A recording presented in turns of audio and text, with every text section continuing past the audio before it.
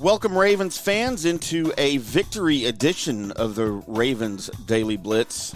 Cincinnati Bengals go down in Baltimore 34-20 in kind of a strange, injury-riddled Thursday night football game. And you know, all the Thursday night football games are weird.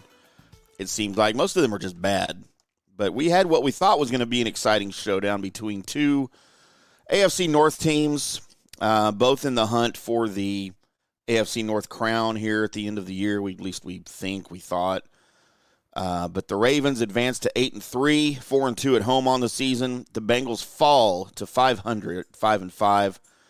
They're just 2-3 now this season on the road. And an interesting stat that Al Michaels told us, I don't know if it was Al Michaels or Kirk Herbstreit, I don't remember who it was. But since 1998, the Bengals have lost 24 of 25 primetime road games.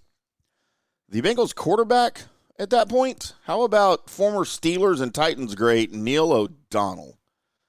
I don't remember him playing for the Bengals, and I was very football aware back then, but it is what it is. But an interesting stat there for you. Also, interesting stat on the positive side for the Ravens. Tonight was Lamar Jackson's 53rd regular season win as a starter. That is the most ever in the history of the NFL for a quarterback who has yet to turn 27 years old. So Lamar doing great things in Baltimore. The Ravens doing great things on the field, and you only wonder, man, if not for a slight meltdown in the second half last week against Cleveland, how much even better this team would be looking. You'd be 9-2. But instead, you're 8-3, and you're beating up everybody. I mean, you beat up Cleveland the first game. They barely got past you in the second game this past week. You're kind of beating up everybody in the AFC North with the exception, of course, of the Steelers, who you don't play again until the final game of the season. And hopefully by then Baltimore will have separated itself from the Steelers, and hopefully they're nowhere in the playoff picture. Ravens now a full 3 games up on the Bengals in the standings, and just a crazy, crazy night. Huge injury concerns here for the Ravens with Mark Andrews going down in the first series after that hip drop tackle that the league keeps saying they're going to make illegal, like they did the horse collar, but they haven't yet. And we hope, nothing more serious is wrong with Andrews and he's able to get back next week for the Chargers. But more injury concerns. Of course, Lamar went out. He didn't miss a game, or a series, but he went out on a third down play on the sideline where he got kind of tackled awkwardly from behind. And really, he was limping most of the rest of the game. Now, he did make some scrambles, and he did run effectively, but he just didn't look absolutely right. He had some issues with his footing, too, if you watch the game. He had some weird slips and slides all over the field. But so, of course, Andrews, Jackson are concerns. And then right at the end of the game on that long 51-yard pass from Jackson to Odell Beckham Jr., he was tackled and fell awkwardly on his shoulder that he's already wearing a brace on. And I believe it's his left shoulder. And he got up grimacing and immediately went to the sideline, and they took his pads off and said, "You're done for the night," and was going into the locker room for x-rays. Haven't heard yet about that. We'll update everybody tomorrow. I'm sure Harbaugh will address it in the post game, but it'll just be, we're evaluating it. Probably won't hear anything on it until the weekend or maybe early next week about his status for next week. But a big win for sure. I did have some concerns from in the first, quarter, early part of the first half when the Bengals, who by far have the absolute worst rushing offense, literally were doing whatever they wanted to against the Ravens.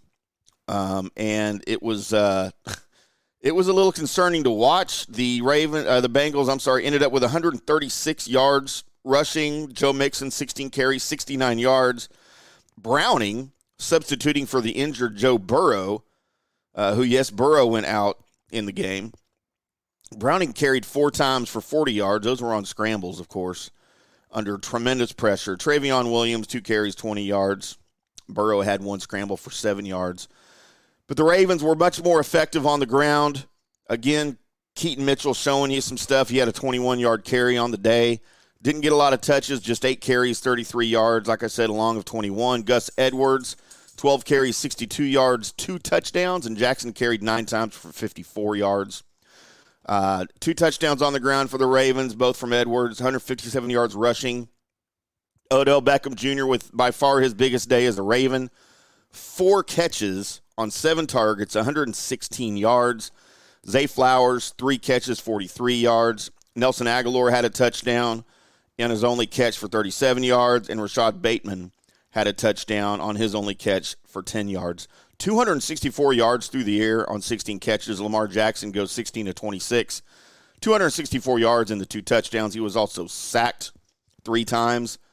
Cincinnati quarterbacks sacked 5 total times, 2 for Burrow, 3 for Browning. And, man, some of those hits were just vicious on Burrow and Browning. So, not to bore everybody with stats, I'm getting tired head already a little bit talking about it.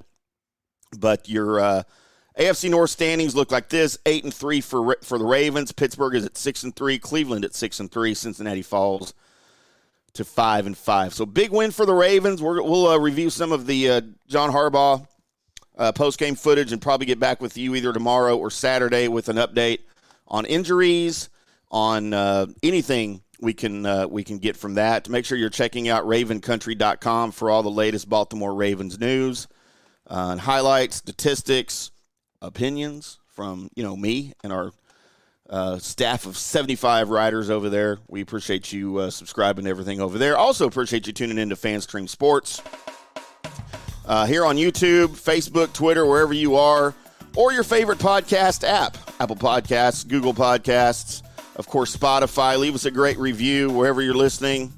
Help others find the show. Share it with other Ravens fans. We will be back on, like I said, Friday or Saturday with more Ravens news. Until then, boys and girls, we'll see you.